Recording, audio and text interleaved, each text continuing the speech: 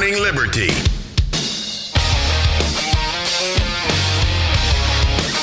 Well, welcome back, everyone, to another fantastic episode of the Good Morning Liberty podcast. I'm the one, the only, the best host of this show, Charlie Chuck Thompson. Thanks for joining me again today, Nate. I know you've missed me while I've been out this week. It's been difficult. I know. It's hard when your better half, let's say. Exactly. Have you ever, do you know how hard it is to do, I've said this before, but props to anyone who does a podcast where they're the only one talking and they don't have anyone to bounce any ideas off of. They're better than you. No one to look at, no one to interrupt. Anything, even Jason has Matt, he's at least got that every once in a while. So you can say, man, know what I'm saying? And someone can come in and do that. You don't have that when you're doing this by yourself. No. So go back and listen to how freaking good I did it on yesterday's episode. Don't listen to Tuesday's episode. That wasn't the best game that you've ever heard. But go back to yesterday's episode. I know it says debate, lowlights, but it really is about a lot more than the debate. There's like 2 minutes worth of debate clips in it, and then just a lot of really good points around it. A lot of really good ones. So. What is who's a really good, just like 2 hour long speaker, like Jordan Peterson? Yeah, he can talk. He can go on and on and on. Yeah. He does say, now to the crowd. He loses me. He loses, I think, a lot of people. It's tough to listen to someone because he goes so deep. He's like, let's talk about this, and then let's go a level beneath that, and this is why this, and let's go a level beneath that, and let's talk about why this is happening. He gets on a side tangent for like 20 minutes and then comes back to the point. Which is good. Yeah. I love listening to him talk. Great. Hey, so subscribe to the podcast. Once again, this is the Good Morning Liberty podcast where we talk about life, liberty, and the pursuit of meaning. Speaking of Jordan Peterson, the pursuit of meaning, not the pursuit of happiness. You got to find some meanings, okay? You got to figure out what your life is all about. Why are you here? What are you working towards every single day? What's your goal? Are you making the world a better place? Are you working towards a goal that's going to make your family better? You got to find that meaning because that's what's going to get you up every single day out of bed. If you don't have the meaning, it's just a terrible, awful life, just going through, punching the clock, don't know what you're doing, just kind of floating around. That's how you can get depressed.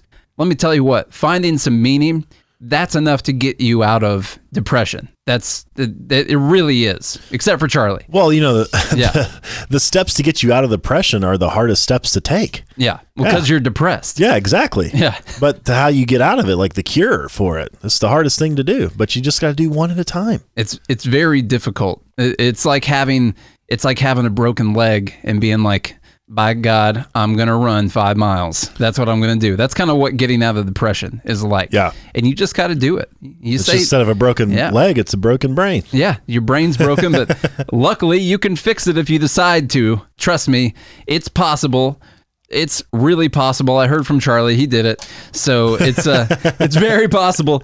We got stuff to talk about. Earlier, you remind me of Paul Rudd from Wonderlust, the mirror scene. Oh, yeah. When you said you got to. Yeah, I can't obviously repeat that right now. Saying. Maybe in the post show, which you guys can get on patreon.com/. You gonna take it? You gonna take it? I'm fixins. And then I'm gonna put my... Yeah. I was actually quoting one time, I know you don't watch The Office as much as I do, but there's a point where Michael Scott is talking to his boss, David Wallace, and talking about his failed relationship with someone, and he goes, David, sometimes you just gots to get your freak on. Saying that to the CFO of the company. It's nice. It's hilarious. So anyway, we got to talk about one thing about Trump. His polls are rising among none other than Hispanic voters. That's interesting. That's a really interesting point. His polls are like double what they were for Hispanic voters back in 2016. So, that's looking better for him. And then we got to talk about this old virus that's going around, It's apparently the most deadly thing we've ever seen. It's the worst thing since the swine flu. Let me tell you what. It's the worst virus we've seen since that, for sure. So we got to talk about the coronavirus, not to minimize anyone who has it or has been affected by it or has died from it, anything like that. That's not why we're going to talk about it, but we got to talk about some perspective. We got to talk about some responses. We got to talk about the fact that apparently it's become a political weapon also, Trump's response to the coronavirus. I'm not exactly sure how you can say we've had a failure of a response when you've got 60 people that have been infected with it in the U.S. And 45 of them were from a cruise ship that had been in China. So I'm not exactly sure how this is a failure on the part of those running the CDC or anything like that. This is not a big deal in the U.S. yet. Like all new viruses, they pop up. We try to find its origination. We make a vaccine, and then everything is okay after that. And we've known about this virus for what, 2-3 months now? 3 months It's been going around. Like, hey, everybody calm down. It's okay. Most of the people that have been affected by this are in China, which is overpopulated. It's got over 1 billion people in it, ran by a communist government. It's really interesting. Elizabeth Warren's talking about how we got to centralize all the power with the CDC and make sure the White House has control over this. And she really talked about centralizing all of the disease response powers. And I was like, this disease originated in one of the most centralized countries in the world. And still spreading. And it is the worst out of all of the countries who have had it. They've got complete central authority over it. Complete central. It's always like, they're actually like attacking people in the streets. I know. It's always like, yeah. Like forced quarantine. The coronavirus is leading to deaths from the government. So it's been about the most dangerous part so far, as I can tell. But yeah, we want to talk about that. But you want to tell me about old Trump and his Hispanic vote? Yeah, let's talk about it first. But first, the whole corona thing, it's just a hoax. It's not a hoax. It's a real virus, but the fear mongering that exists. My conspiracy theorist mind. Yeah. I mean, we could speculate for hours about conspiracy theories. We could start a whole coronavirus podcast. We could. Maybe we should. Well, we don't have enough things right now, so let's do that. Let's add that in too. No, but my conspiracy we have all these theorist, ideas. I'm just like, man, if I were China, what would I do? You know, this could end up working out really well for them. This could end up working out really well for a lot of people because of our economy being tied to them.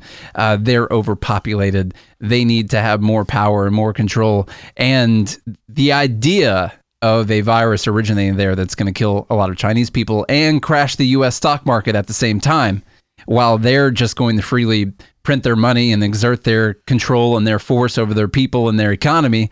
Well, if I were going to try and crash the U.S. economy and try to get rid of a president who's enacting all kinds of tariffs on all of our goods, and the one thing he could win on would be the economy and the stock market, I mean, this isn't really the worst idea. Yeah. It really isn't. I'm not saying that's what's happening. Going exactly to plan. I'm not saying that's what's happening. I'm saying the conspiracy theorist part of my brain. He said it in Chinese, which I can't emulate because I don't know it. I don't know the Chinese. I don't know it. No. But he's basically saying this is going according to plan. But anyway, let's talk about Trump first. I have been sick. For months now. You got the coronavirus? Maybe. Oh, man. Maybe I'm infected with it. That probably means I have it too. Yeah. You got it too? You had fevers and stuff. I had fever for one day. Yeah. The thing about it is I'm not dead. Yeah. Yeah. Anyway, we'll get to that in a second. Trump on pace for record Hispanic vote. I thought he hated all of them. Yeah. And they hate him. Yeah, they hate him. They can't stand him. This is from the Washington Times. He was told being strict on illegal immigration would doom him among Hispanic voters. Yet President Trump has defied their predictions from the moment he delivered his iconic address to the Conservative Political Action Conference, which is CPAC, in 2013, warning the Republican Party that legalizing 11 million illegal immigrants was political suicide through the 2016 presidential election and into the White House. Now, 9 months out from his second election day, and despite a tenure in the White House that has involved building a border wall, stepping up deportations, and insulting some Latin American nations as whole countries, I thought he was talking about African countries when he said that. Yeah, I'll have to go back and look at that. That could be incorrect, but Mr. Anyway. Trump is as strong as ever among Hispanic voters, according to the polls. Huh. One poll, which you guys know how we feel about polls, but anyway, this is interesting. One poll puts his approval rating as high as 44% and shows him winning 41% of the Hispanic vote in a head-to-head matchup with Senator Bernard Sanders of Vermont. That's how the article reads. Is that what it says? Bernard Sanders. Senator Bernard. That would best his 2016 showing of 28% support and put him in the running with President George W. Bush for the highest share of Hispanic votes for a GOP candidate. Quote, Latinos have lost the fear of Donald Trump, said Alfonso Aguilar, who ran the Department of Homeland Security Citizenship Office in the Bush administration and now runs the Latino Partnership for Conservative Principles. Well, imagine that. Yeah. Weird how that works. He did say Haiti and El Salvador were the countries that they were specifically talking about in that comment. So okay. I guess we do have El Salvador in there. Yeah. Which is Spanish for... And Haiti. Spanish for Salvador. So just in case... The Salvador. The Salvador. Yeah. Just in case you wanted to know the extent of my Spanish know-how. Exactly. So, sorry, go ahead, man. No, I'm just saying this is interesting that even though he's been very adamant about illegal immigration, it seems like the Hispanics support that. Yeah. You do hear from a lot of, let's say, legal immigrants that they're mad that all these illegals are coming over and they had to wait 10 years to get in. Yeah. That would make you mad. I think that's some of it. I think that's a big portion of it, that they had to go through such a difficult period of being allowed to become a citizen. You know, the other part of it, the main thing I wanted to say, immigrants are typically, especially from, say, Mexico and all, they're very hard workers. Very hard workers. And you have to look at the types of governments that these people are running away from to come here. I don't think it's immediately obvious that they want to come to the U.S. and take part in making the government this big, huge thing that's got power over every single thing in the entire economy and taking taxes out of their paychecks and doing all that. I don't think that that's something that Hispanics will immediately support. I think because they know what it's like. Yeah, because, I mean, look at where they're coming from. They're hard workers. I mean, I know from my dad owning a farm, we had several migrant workers that would come in and work, and they would just run circles around the people from the actual area. In the construction industry, the restaurant industry. I was doing construction work for a couple of years. I mean, it's just a fact of life. The painting crews that were all Hispanic would come in, they'd paint an entire house in 2 days. They'd put up all the drywall in the house in 2 or 3 days. I mean, just very, very hard workers. And when you have that kind of work ethic in your heritage and your culture, I don't think that immediately leads to thinking that other people who aren't working their butts off all the time, doing manual labor and doing all these things to try and get by, I don't think that immediately leads to you thinking that your income should go to those people. I don't think it does. I think just say minorities overall, people occupy a lower percentage of the population. I think minorities overall have been sold this idea from the Democratic Party, from liberals and socialists overall, that they're going to take care of them. But I don't know if they're going to continue buying it forever. Most people don't want to be taken care of. Yeah, they want to. Most people, like, inherently, I know that you want this Medicare for all, and you want that, like, in the back of your mind, like, well, it could be nice if I don't ever have to pay for anything. But you got to ask them, like, what do you really want? Do you want to have to be living off of this? Do you want to have to be using the income of another person to get by in your life? I don't think people really deep down want that. And I think you see that reflected in a culture that is very hardworking, very, very, very family oriented. And they're, you know, I think that shows through with all the things that Trump has said, all the things that he's done, and you get the child separation and all these things, that he still grew from 28% support in 2016 to polling at 44% right now in 2020. After all the stuff of him being president, we're like, well, you know, actually, this hasn't been that bad. I mean, good Lord, the child separation policy was there during the Obama administration. You know, the first picture that ever came out about the child separation was a photo that was taken while Obama was president. Like that, I think that they see through a lot of this stuff, you know. Well, they're in the community. They're actually in the community. Right.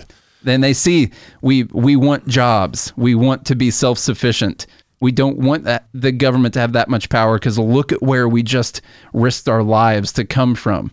You know, that I don't think it's as obvious as the Democrats or the liberals want to pretend like it is. Yeah, you know what's crazy, speaking about polling, is 28% of Americans are Democrat, 28% are Republican, that's how they identify, 41% identify as independents. Most people, this is what surprises me about the liberty movement, most people, when you go out and talk to regular Americans, either they're not involved in the political environment because it's too much. They hate all the infighting or the fighting back and forth. And honestly, they believe what we believe. Like, they just want to be left alone. They want to go to work. They want their kids to have decent schools, and they want to raise a family and live a fun life. Yeah. They want to be able to take a few vacations. They want to make sure the economy's doing good. They don't care about all the details. Yeah. They really don't care. This is why, the Libertarian Party, or at least the Liberty Movement, is struggling. Like, we got 41, the majority of the population, because you got Republicans and Democrats only at 28%. And a note on that, by the way. 41% of people actually believe what we believe. Yeah. It's the biggest market. Yeah. Why aren't we getting them? Why aren't we capturing them? What's wrong? Because the Libertarian Party is terrible at messaging. It is. Absolutely terrible. They continue to be terrible. It's awful. And that you should be getting way more than 1 million votes or 3 million votes or whatever it is. You have to actually speak to these people where they're at. They believe the same things you do. They don't want the government taking care of them. You have to have a sense of purpose and meaning in your life. And if you're just taken care of, you have none of that. Life gets worse. Yeah. And people like getting up and going to work. They like accomplishing things. Like, think about what you celebrate in your own life. You celebrate weddings and births, and you celebrate job promotions. You celebrate starting that new business. You celebrate selling that new client or getting the big sale. Retiring. You celebrate retiring. Like, you celebrate all these milestones of what? Accomplishment. People want to accomplish things. You have to aim at something and accomplish something, and that's what you end up celebrating. And it's the feeling, compare the two feelings when someone gives you $1,000 and says, here you go, I'm going to help you out, versus you actually did something that people thought was valuable and you earned that $1,000 on your own. Compare the two. Now, you can look at the utility of the $1,000, and of course you can use it to pay bills and stuff like that. But think about your emotions behind that. You have a little, sure, you've got some gratitude for the $1,000, unless you think that it was owed to you in some kind of way, then you don't have any gratitude for it, and that's a problem. But you've also got the guilt behind it coming from someone else when someone else gives you money. I've had to have a friend help me out, $500 to pay something before, several years ago, before I was rolling in it, but I had to have people help, and that doesn't feel as good as actually making the money on your own. It just doesn't. Yeah. And you got to look at your society as a whole and say, what's going to actually make people happier? What's really going to fulfill their meaning in their lives? And it's not handouts. It's not dependency. That's not what it is at all. No. People in the Scandinavian countries, you could say, well, they're happier. They poll the happiest. First off, happiness is completely relative. It's an arbitrary the happiest definition. The happiest person in the world could be someone who lives in an African tribe that has no cell phone and no running water and nothing, but they're the happiest person in the entire world. So your it's a completely happiness, subjective measure. Yeah, it's completely subjective. Maybe maybe we want more than other countries do. Maybe we always strive for better and for better than what we are right now than other countries do, which would lead to you feeling more unhappy on a poll because nothing is ever good enough, ever. Whereas if you have another culture where you do accept this is good enough, I don't need more than this, I don't want more than this, well, then you would automatically poll happier, and you might not even have as good of a standard of living. Well, consider this variable even. If you poll alcoholics who are drunk, they're happy. Yeah, true. If you poll them while they're not drunk, they're not happy. Yeah, but are they better? Yeah, right. That's just a complete subjective variable. Yeah. You know what I mean? So it's like, it all depends. Like, if you're, if you're not rich and you want to be rich, then you're like, I'm not happy yet because I haven't hit my goal. Yeah. It's completely subjective and an arbitrary measure. I spent the last several years being extremely unhappy, and I set out goal. When we got out of high school, we had these goals of making it in music. Like, that was our goal.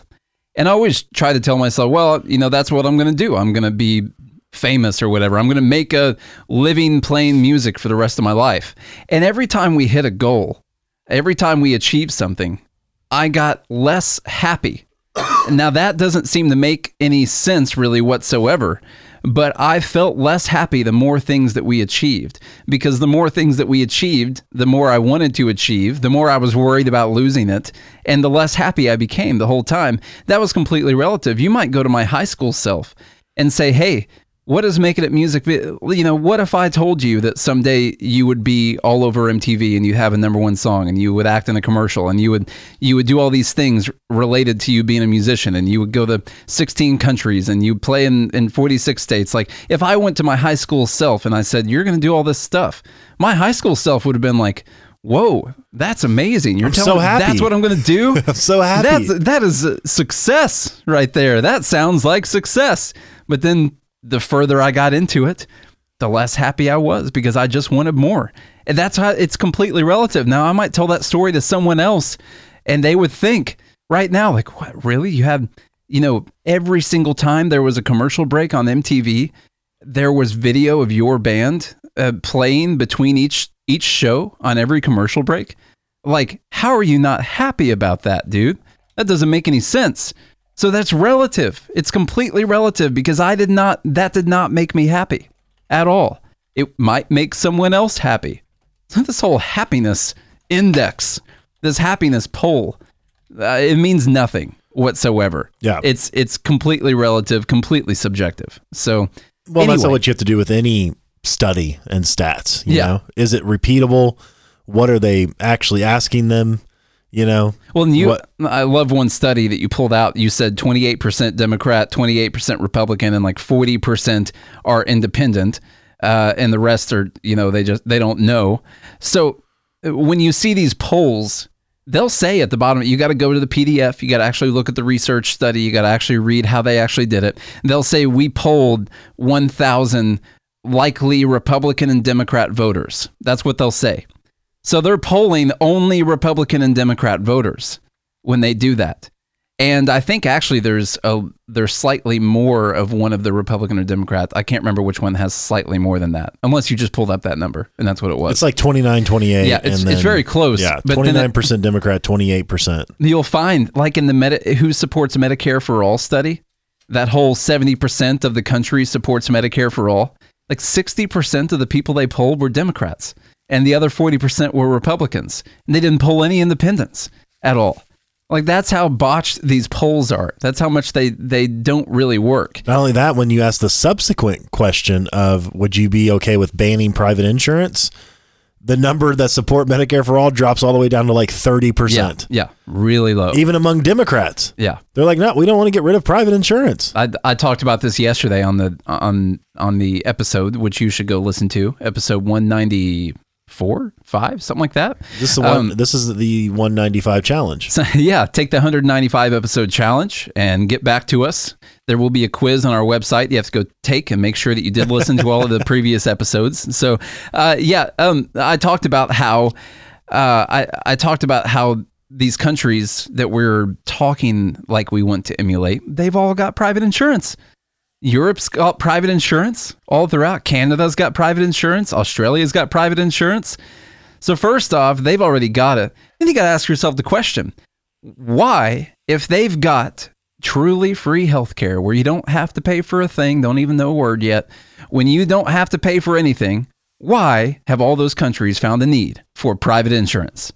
Why are there actual private insurance companies? That's because they don't cover everything. They strictly don't, because they have all these elective procedures and all these things for older people they decide they're not going to have them do. They decide that you don't need the operation, you need the pill instead. And so the person says, well, I still want to do it, and I'm going to have private insurance cover it for me. And so that's why they have private insurance. That's the problem with not allowing private insurance in the U.S., because the government will regulate what you can and can't do. When they are the payer for everything, they will decide whether or not they're going to pay for it if they think it's needed or not. And the doctors and the hospitals will decide whether or not they're going to do it based on whether or not Medicare for All says they're going to pay for it. Exactly. There will be rationing of care, just like there is in all of these other countries that have their Medicare for All. That's why they have private insurance. Well, Nate, you're just fear-mongering now. Yeah, that's what it is. It's just a bunch of fear-monger. Oh, okay. Let's talk about Tell us about this coronavirus. Let's talk about the coronavirus real quick. Coroner. Okay. The coronavirus. It's an epidemic. Let's talk about it. This is from, what the heck is that website? Get to your safe places. This thing's breaking out. It's out of controls. Build your bunker. Start digging. First U.S. coronavirus case of unknown origin confirmed in Northern California, CDC says. Are those tornado sirens or the coronavirus sirens? We got the coronavirus sirens are going off. Officials with U.S. Centers for Disease Control and Prevention confirmed the nation's first coronavirus case of unknown origin on Wednesday in Northern California, the latest sign of the virus's rapid spread. One of the most communist states we have somehow broke out in California. That's funny. It is a confirmed case. There is one in Northern California. CDC spokesman Scott Pauley told the Sacramento Bee, that's what it is, sacbee.com, just before 4 p.m. on Wednesday. In the Northern California case, the individual is a resident of Solano County and is receiving medical care in Sacramento County. The individual had no known exposure to the virus through travel or close contact with a known infected individual. California Department of Public Health officials said in a news release Wednesday evening. State public health officials in Sacramento, citing the U.S. CDC and CDC, said the case is the first person-to-person transmission of the coronavirus. So what this means is all the other cases so far have been you were in contact with a Chinaman, or you were on a cruise ship that was in China, or you were unpacking goods at a shipping port that came from China, something like that. That's what the transmissions have been. So this one is the actual first person to person where we don't know exactly where it came from. This person did not have any contact with, say, anyone from China, anyone who had just been to China. They weren't working on a cruise ship or anything like that. So they don't know where this came from. So this is call for an alert for sure. Now I've got a few articles in here about the old coronavirus. Let's see. We're going to have drug shortages, by the way. That's what we got. We're going to have drug shortages. As the novel coronavirus paralyzes large chunks of China's economy, another possible result from the outbreak could strike closer to home for many Americans. Shortages of life-saving medication. The U.S. relies on China for electronics, clothes, toys, and increasingly prescription drugs. About 90% of the active ingredients used by U.S. companies in drug manufacturing come from China, which has prompted politicians and public health experts to express concern over potential shortages of common generics. The FDA said, we'll see who's behind it here. It's the brand name drug manufacturers. That's who created this. The FDA said earlier this week it was tracking about 20 drugs that are manufactured primarily in China. Depending on the drug, stockpiles lasting weeks, perhaps months, have been warehoused, according to supply chain experts. He says it's an issue now. That's David Jacobson, a professor of practice at Southern Methodist University's Business School. If China isn't in a position to turn drug manufacturing around, then we don't have an alternative source from which to source them. So they're talking about how we're going to have these shortages. They go on throughout the article to talk about how we're going to have shortages and all kinds of other things. I don't know if you've been to a Home Depot recently, but they've got signs over the masks that are in there that you would buy for doing drywall, for painting, stuff like that. You're only allowed to buy a certain amount of them, so they're already rationing the masks, and that's how they're trying to take care of this. Actually, most of the masks are gone. Most of the shelves are empty. So people have been going through and buying these all up because they're getting ready for the coming outbreak. Probably going to try and sell them on Amazon or something like that once the outbreak happens. Charlie, what would you do to prevent a shortage? What would I do to prevent a shortage? Yeah. Not limit things. Yeah. Not limit things, because that causes hoarding immediately. The other thing is I would allow prices to determine. How about that? That way there's no shortages. Yeah. Because that's what happens in a free market. That's we've done... What is economics? What is economics? Supply and demand. It's the study of scarce resources. That have the study of uses. the allocation of scarce resources that have alternative uses. That's what economics is. Everyone listen to Basic Economics. Go listen to it 9 times and then come back and tell me what you learned from it. It's a really great book. So we did a quite unpopular episode and article about price gouging. And we talked about how price gouging is just supply and demand that we don't like. That's really all it is. Because throughout a normal market... Which you learn about in the 3rd grade, by the way. Yeah, throughout a normal market, we all know that supply and demand dictates prices. You've got way too much of something and not enough people want it, then the prices go down. It goes on clearance. You guys shop the clearance rack? Yeah. That's because ain't nobody buying it. You don't have enough of something and everyone wants it, then the price goes up. Everything's an auction. That's really all it is. You've got an auction. There's one item up there. Is the room full of people, or is there only one person in there? And are there unlimited supplies of it, or is it actually a fixed supply? So it's just an auction all the time. People don't like price gouging because it seems unfair, it seems greedy, it seems terrible. And I get the arguments about that. People are in need and you're raising your prices up. The problem is what we need right now, and say masks and medications that people are hoarding, where they're buying up 90-day supplies of stuff right now, of common medications. They're buying up as much as they can. What would actually solve that is raising the prices. Because the demand for the item has gone up, the supply is roughly the same, the price needs to go up. If you raise the price of a face mask, which you can get for like $1.50 at Home Depot, if you raise the price up to $5 for the face mask, then the people who are going through there trying to buy them up are going to buy a whole lot less of them. And that's how you actually keep a supply of something. That's how you make sure you don't run into shortages. All these countries who have ran into shortages on everything, including food, are people who are putting price controls on items. And then what would happen, you have gas shortages in the 70s, things like that. You put in price controls and then people come in and they start hoarding, they start buying it up. What actually needed to happen was the people needed to be allowed to raise the prices on that item so everyone would purchase what they need.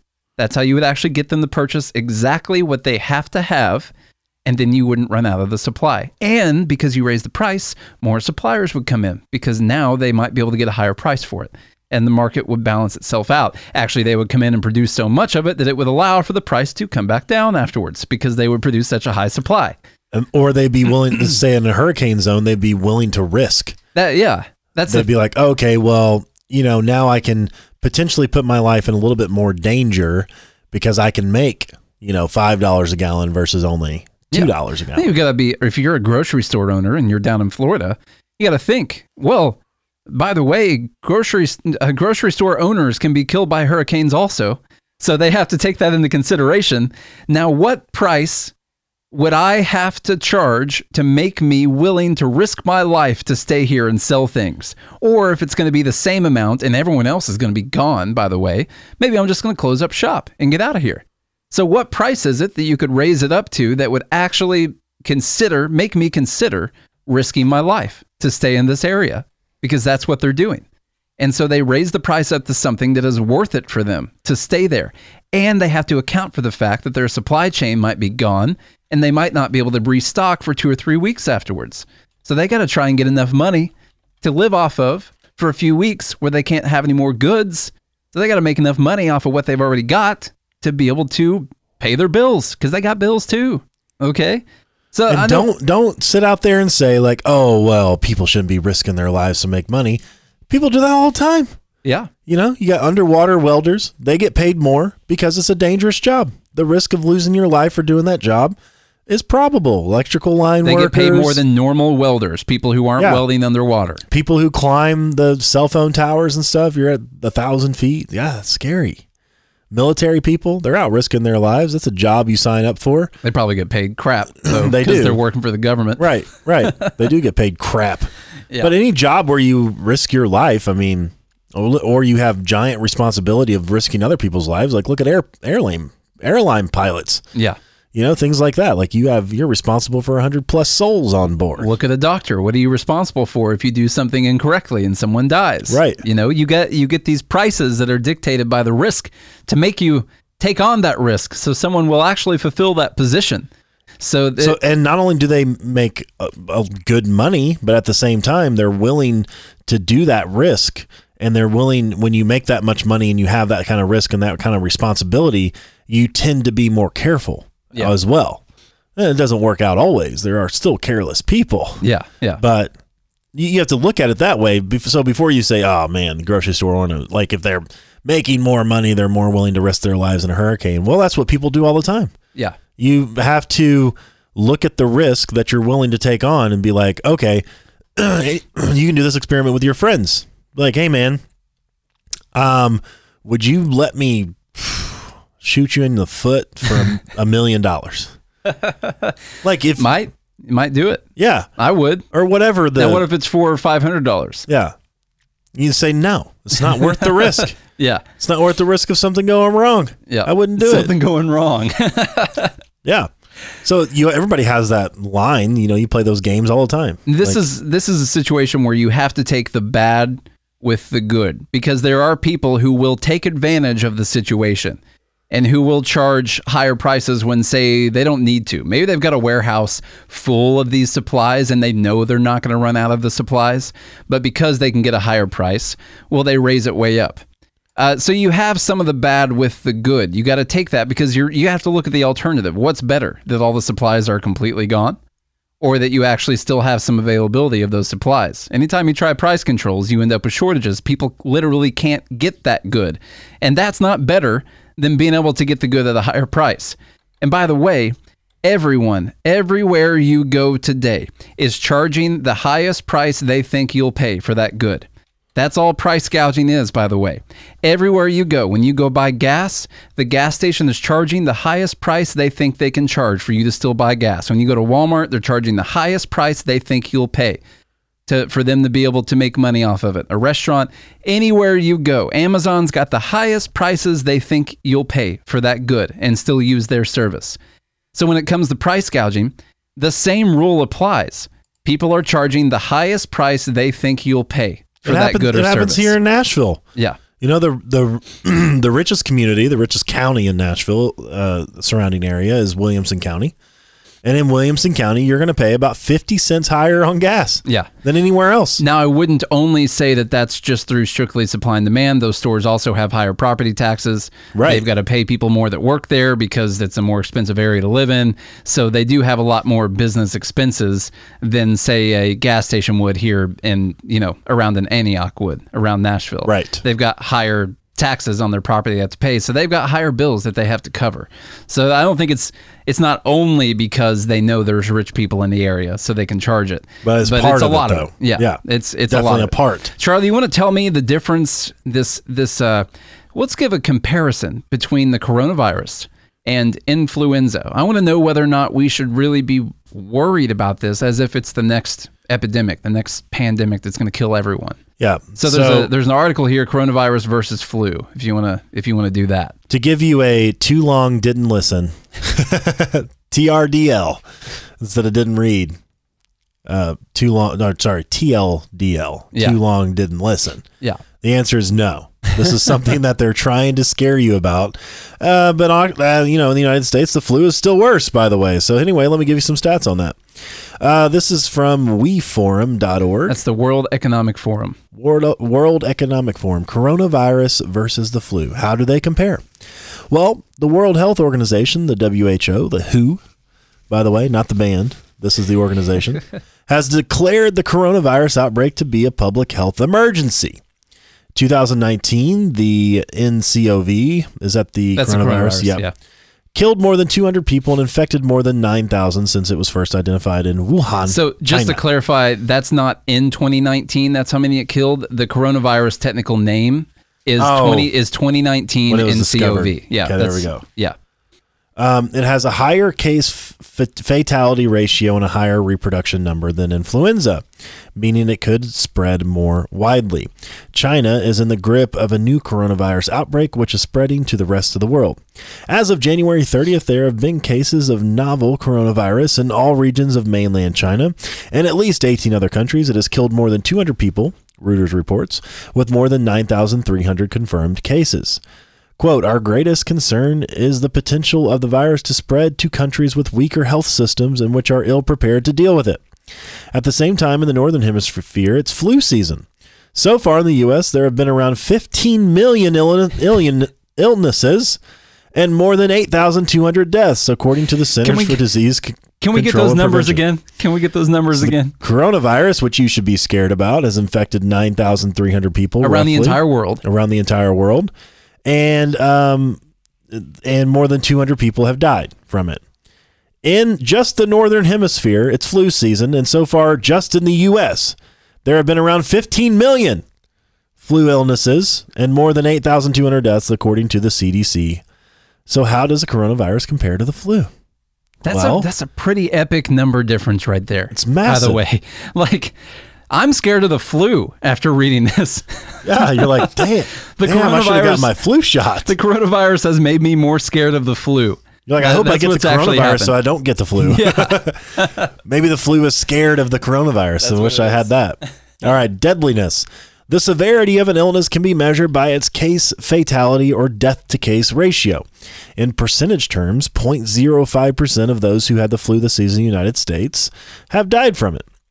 Worldwide, annual flu epidemics are estimated to result to about 3 to 5 million cases of severe illness, according to the WHO, and about 290,000 to 650,000 respiratory deaths. Based on the figures so far around the new coronavirus outbreak, which causes fever and a cough, 2.2% of those with confirmed cases have died.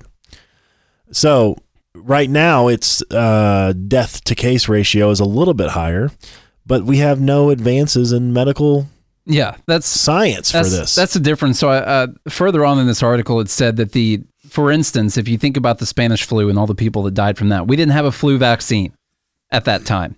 And its death to case ratio was about 5% at that time. So when we didn't have a vaccine for the flu, it was killing about 5% of the people that got it. And now while we don't have a vaccine for the coronavirus, it's killing about 2.2% of the people who don't have it. That's the part that people are really leaving out. Meaning the death ratio for the flu has gone down to 0.05% of the people who get the flu now will actually die from it. And it started from a 5% death rate. We've got the coronavirus, which is at a 2.2% death rate, meaning it could actually get down to a 0.02 or 3% death rate if it followed the same ratio as the flu did. Meaning it's still not, like, I know it's bad right now. We don't have a vaccine for it. So we need to pay attention to it. Obviously, we need to be working on creating the vaccine. But it doesn't mean that it's a more deadly virus than the flu is. We just don't have a vaccine for it. And then when you're vaccinated, you still get the flu. You can still get it, but you're able to fight it off better. It doesn't mean you're not going to get the flu. Well, let me explain some medical knowledge to you for those of you out there who are not sure about the differences. Okay. So what's the difference between bacteria and a virus? Well, a bacteria or any type of infection that you get that is a bacterial infection, well, that is an organism that has a DNA profile. It's a DNA, which I'm not going to tell you exactly what it stands for because that doesn't matter. But it has a certain nomenclature and a certain structure. Okay. Now they can mutate a little bit from that, which humans can mutate as well. You can change out your chromosomes and stuff, but the chromosomes that make up the DNA for a bacterial infection are relatively stay the same. That's why we can fight them with antibiotics.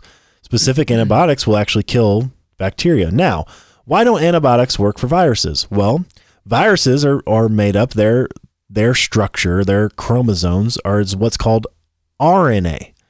RNA is an interchangeable DNA system. Not DNA system, it's an RNA system. It's an interchangeable amino acids and proteins that are put together to make up the organism, let's say. Now, I know I'm getting a little deep with you guys, but I want you to understand why it's so difficult to even make the flu virus is because the flu changes all the time. Yeah. It changes all the time because it's constantly, this is why AIDS is so hard to cure, right? Because AIDS was an RNA virus. And because its structure and its proteins and everything change all of the time, you can't really create a medicine that directly affects that particular, you can make it for that particular virus, but it's mutating constantly. And every year what they do with the flu virus, what they do with the flu is they try to predict which components, which makeup of the virus is going to be the most widespread and deadly. They have like flu A, flu B, flu, right. All that stuff. Right. Well, there's even more than that. Yeah. There's all these names and stuff that they're not important to you. But what they do is they were like, okay, well, based on our research and everything like that, we think that these versions of the flu virus are going to be the most potent this year. Well, that's what we'll make our vaccine for. Well, coronavirus, it could be another version of the flu or something like that. It has the same symptoms. You get a cough and congestion, and what people are dying of probably is mostly from respiratory failure, which means you have too much fluid in your lungs that you can't get out, which is basically pneumonia. You get pneumonia, which is a bacterial infection. It's mostly old people who have died from this. Yes, mostly older people and small children or pregnant people. Those are the ones that are most at risk because your immune system isn't up to snuff, let's say, or up to par. Yeah. You know, most people our age, if you're a middle-aged person, regular person, you have nothing to fear. Coronavirus isn't going to get you. Your body is able to fight it off. It's mainly elderly people and things like that, which they die from the flu all the time. Yeah. You saw the numbers. And so to have that little bit of medical knowledge to understand what it is and why these things take time to develop viruses for, look, Mother Nature's out to get you, man. Yeah. You know, we have natural disasters. We've got diseases, things we can't explain. You got cancer and all this stuff. There's no reason to panic. There's no reason to panic whatsoever. We have made it this far, let me tell you. And we have seen some nasty stuff in our lifetime. Not our lifetime, in the human race lifetime. I mean, this is nothing compared to like the Black Plague. Yeah. You know, you think about Spanish flu. Or the Spanish flu, or any other time where millions and millions of people have perished because we didn't have the advances in modern science that we do now. Now look, if you happen to get the coronavirus, I bet this person probably is going to be just fine. They're in the hospital. They're going to get the care that they need. They're going to get some extra fluids. They're going to get things that are going to help them get the fluid out of their lungs, all of those things, and then probably be fine by the time the body's able to develop. See, your body actually creates things that fight off these viruses. It's made to do that. It's a wonderful thing, you know, and you can't underestimate that power. What you have to do is make sure that the fluid and things that are collecting in your lungs, because that's what happens. This is what most people die from. You have to make sure that you're able to expel that while your body is fighting and actually killing the virus until you can get rid of it. And that's what's going to happen for most people. And while they're working on all this, somebody is going to be developing an ever-changing shot, Vaccine. a vaccine to help combat this, so that if you get the shot, then even if you contract coronavirus, your body has already developed a certain type of T cell. It's a white blood cell that goes and attacks these things. They consume them. If you ever want to watch it on a microscope, it's unbelievable. It's so cool what your body can do. Are you a doctor? I'm not a doctor, no. Did you stay at a Holiday Inn Express last night? No, I know about these things. I did go to school for medical things. That's very vague. Yeah. No, I did. Charlie was going to be a nurse at first. I went to nursing That's what school. he wanted to do. Yes. But I also am very interested in the body, and I've taken microbiology, I've taken anatomy and physiology 1 and 2. I've had all these courses and studies, and I continue. My girlfriend is an ER nurse, and so I love to bounce things off of her and understand and get the knowledge. I already knew about RNA and DNA and proteins and all that stuff, but to get the ongoing knowledge, especially from her, it's just a cool thing. And it's neat to be able to understand how these things actually affect you, so that when you hear these reports coming out, all this fear mongering, you can actually understand what's actually happening, so you don't have to fear. Yeah. You know, it's just this outbreak. You don't have to sell all your stocks, and yeah, exactly. You know, you don't have to be like, oh my God, the world's coming into an end. It's coming to an end. This is what they do all the time. This is just the sheer numbers. Like, I understand that this is bad, and I don't want anyone to die from anything ever. That's my stance on the issue. That's my stance on death, by the way. I don't want anyone to die from anything ever. All right? So just so we have that clear. I'm against death. I'm against death. In any shape, form, or fashion. But I'm about the light. But good Lord, when you've got millions of cases of the flu already this year, and over 8,000 people in the United States that have died from flu-related illnesses since the coronavirus started, how do you have so much fear towards the coronavirus? It's crazy. I don't understand it whatsoever. It's so irrational. It always reminds me of the scene. This is random. It reminds me of the scene in The Dark Knight where the Joker's saying that people freak out about things that aren't supposed to happen. You know, he's talking about how if you, what did he say? If you told someone that a truckload of soldiers was going to be blown up tomorrow, well, no one would freak out about that. But if you told them that one person was going to get shot somewhere, well, and everyone loses their mind. And this reminds me of that, because we expect the deaths from the flu. We know about the flu. It's been around for a long time. Hundreds of thousands of people, probably on average about 500,000 people every single year die from the flu. But we know about it, and we've accepted it, and it's part of our lives. Then we get this new thing that comes in and is nowhere close to the numbers on the flu. Not even close whatsoever. And we're treating it like we've got some type of a pandemic going around killing people. It's just irrational. It's fear-mongering. And I don't know. We're going to make a vaccine. That's what's going to happen. We're going to make the vaccine, and then everyone's going to be okay. Like, that's what's going to happen. Newsflash.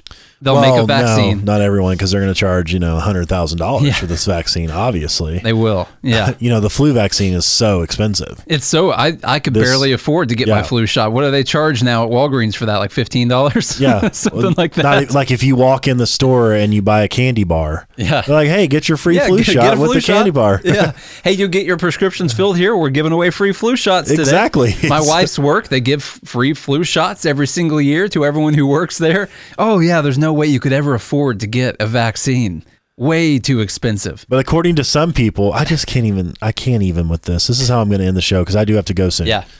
My brother, God love him. He's so smart. I do love your brother. I've always known. He's so smart. That he's a nurse, by the way. He's got the best intentions, and his heart is in the right place in every single thing that he believes. Overall, he's got the best intentions. He does. And he's a good dude. Yeah. My brother is a good dude. I love him with all my heart. But God, he's so wrong. He's so wrong. So, Trey, if you're listening to this, which I'm sure you're not. It's Bernard Thompson. But I'm going to send this episode to you. I'm going to listen to you. My brother posted this. This is on Facebook. The Facebook page he shared from is titled Inhumans of Late Capitalism. So this coming from at Oregon Progress. Well, that state's doing well. Oregon. Yeah, sorry. Not like Oregon progress. Like Oregon. Like your liver progressing over time. Or Oregon. Oregon. Yeah. Okay. Anyway, this guy tweeted out, just so you know, and then it got shared to Facebook. I don't know what the United States expects me to do if I catch the coronavirus. I can't afford the bill to go get tested for it. And I'm sure as hell can't afford the 3 weeks of self-quarantine if I do get it. Capitalism. Evil, greedy capitalism built a system that you can't afford to do the right thing. Like, are you kidding me? And what was your response to that? Let me give you my response. It went away. Let me look it up for you real quick. My response had something to the essence of, you actually can't afford it. We talk about this all the time. What the hell are your priorities? So, by the way, this was a tweet, just so you know. So I put an asterisk on here because he forgot the rest of his post. Asterisk, posted from my $1,000 iPhone on my $1,200 a year network facilitator. So if you got like Verizon, it probably costs you $100 a month. Yeah. Over the year, you're paying $1,200 to be on Verizon or AT&T. Even if you have Cricket, you're paying $600 a year. Yeah. And then, you could get a free phone, but over time or whatever, I mean, you're paying for these phones, especially one that can access Twitter. Or you have a computer or something. He probably just watched something about an epidemic on Netflix, more than likely. Right. So anyway, a $1,200 a year network facilitator while enjoying my $1,200 a year comfort of heat and air conditioning, because you spend about $100 a month on electricity on average, probably, for your heat and air. You don't need those things. You can just have blankets and you can sweat it out. That's what I did when I was a kid, by the way. My grandmother wouldn't turn on the freaking air conditioning. She said, when you start paying for the bills, you can turn it on. And I said, yes, ma'am, I will. Anyway, complaining about a virus that originated in a communist country. This has nothing to do with capitalism. And I'm so sick and tired of capitalism being blamed. It's like, look, if you weren't complaining on Twitter and you weren't spending your money on needless things in your life, like a phone. Human beings can't survive without cell phones, Charlie. That's just ridiculous. Did it for thousands of years. No, you can't live without a cell phone. That's insane. What you want is you want your cake and you want to eat it too. Yeah. You want everything. You think everything is owed to you. Well, newsflash, it's not. Yep. You don't need TV.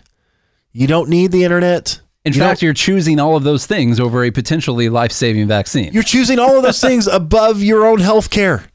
It doesn't, even if it costs you $4,000 to get tested and be off work for 3 weeks, or $10,000, you could cut your budget down and save up that money to where if it's between life and death and doing the right thing, you could actually afford it. But you don't want to. Just imagine what you want to have a car payment. Yeah. You want to have your TV service. You want to have your cell phone. You want to have the internet. You want to go eat cake pops every Friday night with your friends.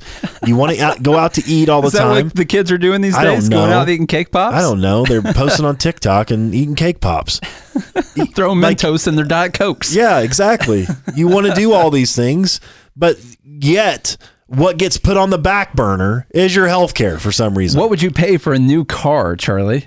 What would you pay? Imagine I'm totally fine. For me, I'm like, $50,000 truck. That's not very expensive. I got a Honda Accord, a 2018. It was $22,000 after I pay for it for the next 5 or 6 years. I can't remember what I even signed up for, probably 6. After I pay for it for 6 years, I'm going to pay upwards of $30,000 for the car. Yet if I got a bill from a doctor that literally saved my life that was $30,000 that I had to pay on for a few years, I would flip my shit, man. Stop the madness. Stop this. This is greed. This is terrible. It's Capitalism. horrible. Oh my God. You just paid $30,000 for a car. What's more important in your life than staying alive? Good Lord. Well, this evil late stage capitalism, man, that's what. And you know what would actually get this vaccine everywhere? I'll tell you what's not going to get it everywhere is mandating this to be done through the government and mandating the government paying for the vaccine. That's how the cost of the vaccine is going to be very expensive. If you're producing the vaccine and you would like to make the most amount of money possible from that vaccine, how did Walmart get so big? Because they were the most expensive place with one store? Is that how they got really big? No, they're the cheapest place and they can sell things at 2 cents profit and they can do it over 20,000 locations. A company that makes this vaccine is going to say, well, I would like to sell this vaccine to 330 million people. What's the best way to do that? Well, the best way to do that would be to make about a $5 profit on every single shot that we do. When you have the government come in, they're going to mandate a price or they're going to be paying for it. Well, that all goes out the window. Well, the billionaires will pay for it, dude. That's the thing. Yeah, that's who's going to pay for it. And the vaccine, instead of costing $100, well, the government, of course, and their altruism and just amazing efficiency will say, well, we won't pay more than $500 per vaccine for this. And that's what the vaccine's going to cost. And then if you don't get it through the government, well, guess what? You got to pay $500 for it because that's what the market price that the government has set for the vaccine is going to be. That's what happens in healthcare all the time. Medicare says we won't pay more than $50,000 for this procedure. Well, we'll pay 50, 60, something like that. We'll pay for that. And then that becomes your market price. If you go through there and you don't have Medicare, you don't have insurance, well, guess what? The market price for this service is $50,000. That's what you're going to have to pay because that's what all the taxpayer money is getting thrown into. You don't make the most money by charging an insane amount for your product. That is not how you make the absolute look at Amazon. Look at Jeff Bezos being the richest person in the entire world.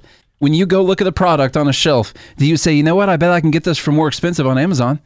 No, that's not what you say at all. Amazon got so big because they can offer you things at a cheaper price. People who have big businesses know this. They know this, especially when it's a low priority item. Now, Apple can charge $1,200 for a cell phone because people's priorities are all messed up. That's why they can charge $1,200 because people will pay it. If people said, you know what, that's not really high priority on my list, I'll pay for a $300 cell phone, then Apple would have to lower their prices to get people to buy their products. But they don't have to because people's priorities are lined up on that. So when you have these low priority items like your health, when you have these low priority items, they got to charge $15 like what you would pay for a flu vaccine. $15, $30, something like that. Or free from your employer, or free because you get your prescriptions filled at Walgreens. This entire notion that this is due to capitalism, when we have a virus, like you said, that originated in China, and that's where most of the spread's been, that's where most of the people have died. Who's got more control over the market than frickin' China? Elizabeth Warren? Like, how That's can you what make she the was argument? saying, wasn't it? Most people have died in communist China. They can barely even use the internet. I can't post the word China on TikTok. It'll get 0 views. I can't do that. They've got the most control over everyone out of anyone in the entire world almost, because they've got 1 billion people. And you're telling me that capitalism is going to be the problem. And this is what people who want more government, more power, they use these things to acquire. They use the fear.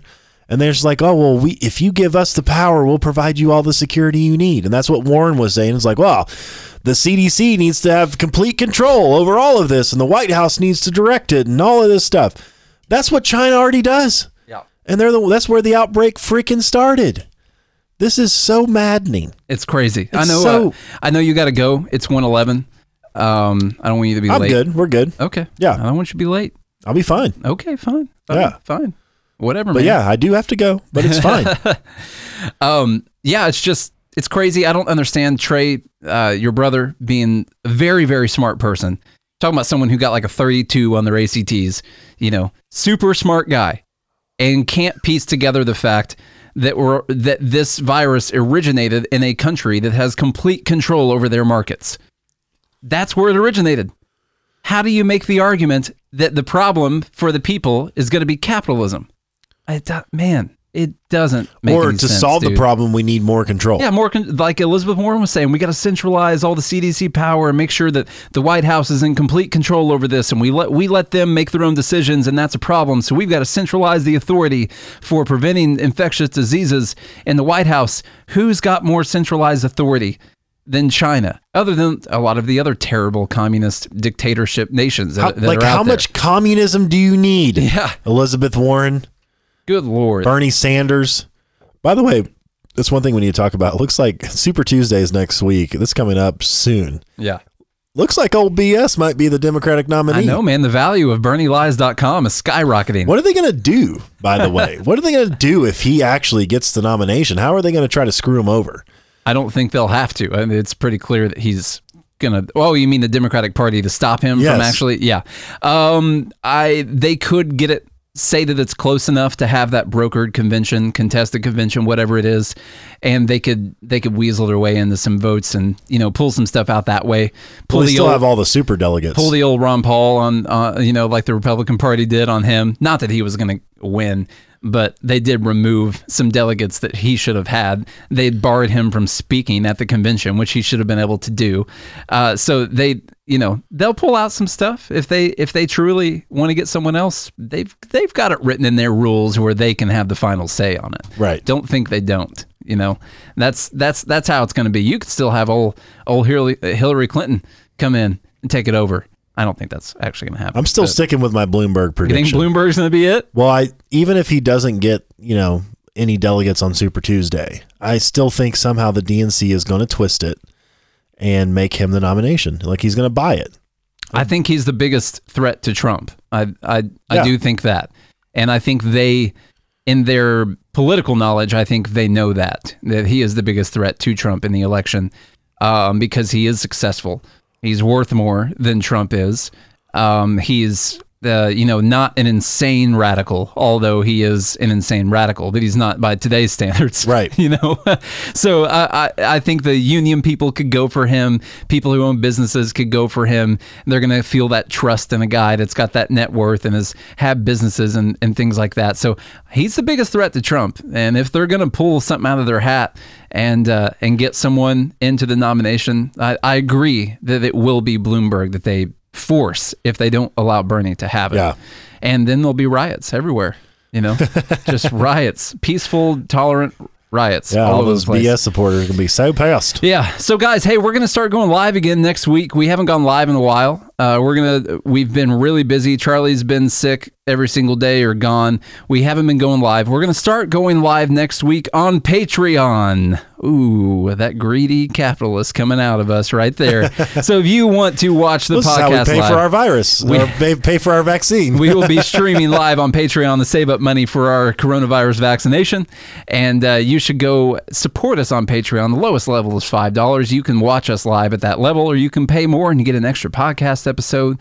You can get all these video blogs. We'll do live Q&As, things like that. We're going to be doing all sorts of stuff on Patreon, exclusive content. If you want to go support us, supporting liberty, that's what you will be doing, getting this message out there to a lot of people. So if you want to watch live, we're going to be going live on Patreon. We'll upload the videos at a later date afterwards. But if you want to be here live for it, then you're going to have to go to patreon.com/goodmorningliberty. Well, and so you guys know, it really, this money doesn't actually go into our pockets. It doesn't, I want to be clear about that. We are growing this show, and it's growing in leaps and bounds. We're doing all kinds of really cool things.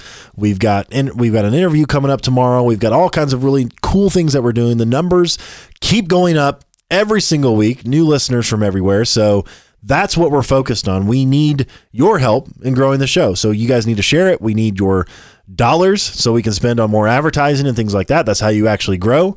So those of you, I think we've got 2 supporters at the $30 a month. So thank you for that. Those of you that are giving that amount or any amount that you actually give, whether it's $5, whatever, to be able to watch us live, you get all the bonus content, and we're putting all that money back into advertising. In fact, we've already spent more on advertising than we're receiving. So we are all about growing this movement, growing this show. Well, and that $30 level includes you being able to choose what we run advertisements on. Yeah. So we had one person who said pro Second Amendment, run some ads on that. We had one person who said stuff about healthcare, run some ads on articles about the healthcare system. And we're very appreciative to people at all levels. We got the person at a $5 level too, and they're getting all kinds of exclusive content, including a 25% discount on our merch store for our shirts and things like that. So, and all the video blogs. So even the $5 level, you can get in on some cool stuff, and it's just going to go back towards advertising. We're not taking it home. That's not what we're doing. Now, eventually, someday down the road, the advertising can lead to us taking something home. But right now, we got to get this message out there. We got to make sure people are hearing the right information. So that's why you got to go to patreon.com/goodmorningliberty so you can support getting the liberty message out there in front of as many people as you possibly can. And Nate, did you tell people about the trading class? Not today. No, we haven't done that today. Now today was a good day. Crazy market day. Actually, all the stocks that have anything to do with the coronavirus are popping like crazy. That's manufacturers of masks, of any type of medical equipment, of drugs. Wait, hang on, Nate. Yeah. You're telling me there's still money to be made when the market's going down? Oh yeah. Oh, wow. There's always stocks that are popped up a lot. Well, the market's down over 1,000 points. How in the world could you be making money? We're not in long term here. We can be on that day. Hey, guess what? You could have been in short on something. You could have been short. That's why we day trade. I don't like long term trading. Well, I do day trading. What I'm getting at, though, is you have to learn these things. Yeah. Even when the market's going down, there's still money to be made. People are making lots of money. We are not down this week like the market is. Nope. We're not. So that's a good thing. We're going to be taking you from the very basics, literally getting your first stock charting platform, learning what it is that you're looking at. We'll go over the stock ordering platform, what it is that you're looking at, everything involved in that. Different indicators, different technical analysis, what our actual strategies are that we trade every single day. We'll be going through all of those things for $47 a month. It's the cheapest one out there by far. And that's because we're already trading. We've already got the live equipment here. We've already got the cameras. We got all this stuff. All I got to do is hit a button and you guys will be able to see what we're doing. So go on there. You can send me an email. The website is not live yet, although it's pretty much finished. You can send me an email if you're interested. So you're on the email list. So I can send you the information as soon as the website is open, which will be on March 4th, Wednesday, March 4th. The website will be open to start taking people. And we'll send you an email reminding you, letting you know what the details are. If you send me an email, nate@goodmorningliberty.us, you'll get added to that list for people that want to be in the trading class, that want to earn an income in maybe just a couple hours of work every single day. It's crazy what you can do. The potential is limitless when it comes to trading in the market. You just got to know how to manage your risk. You got to know what you're looking at. And you can it's possible. A lot of people are doing this and making money. And so why not you? Might as well be you. Okay. Well, and here's the other thing is you said it was $47 a month. Well, that's actually not true because it's free. Now, those of you listening now, you missed out on our early bird special that we were doing. So you're not going to get the discount if you continue on, but you still get a free 7-day trial.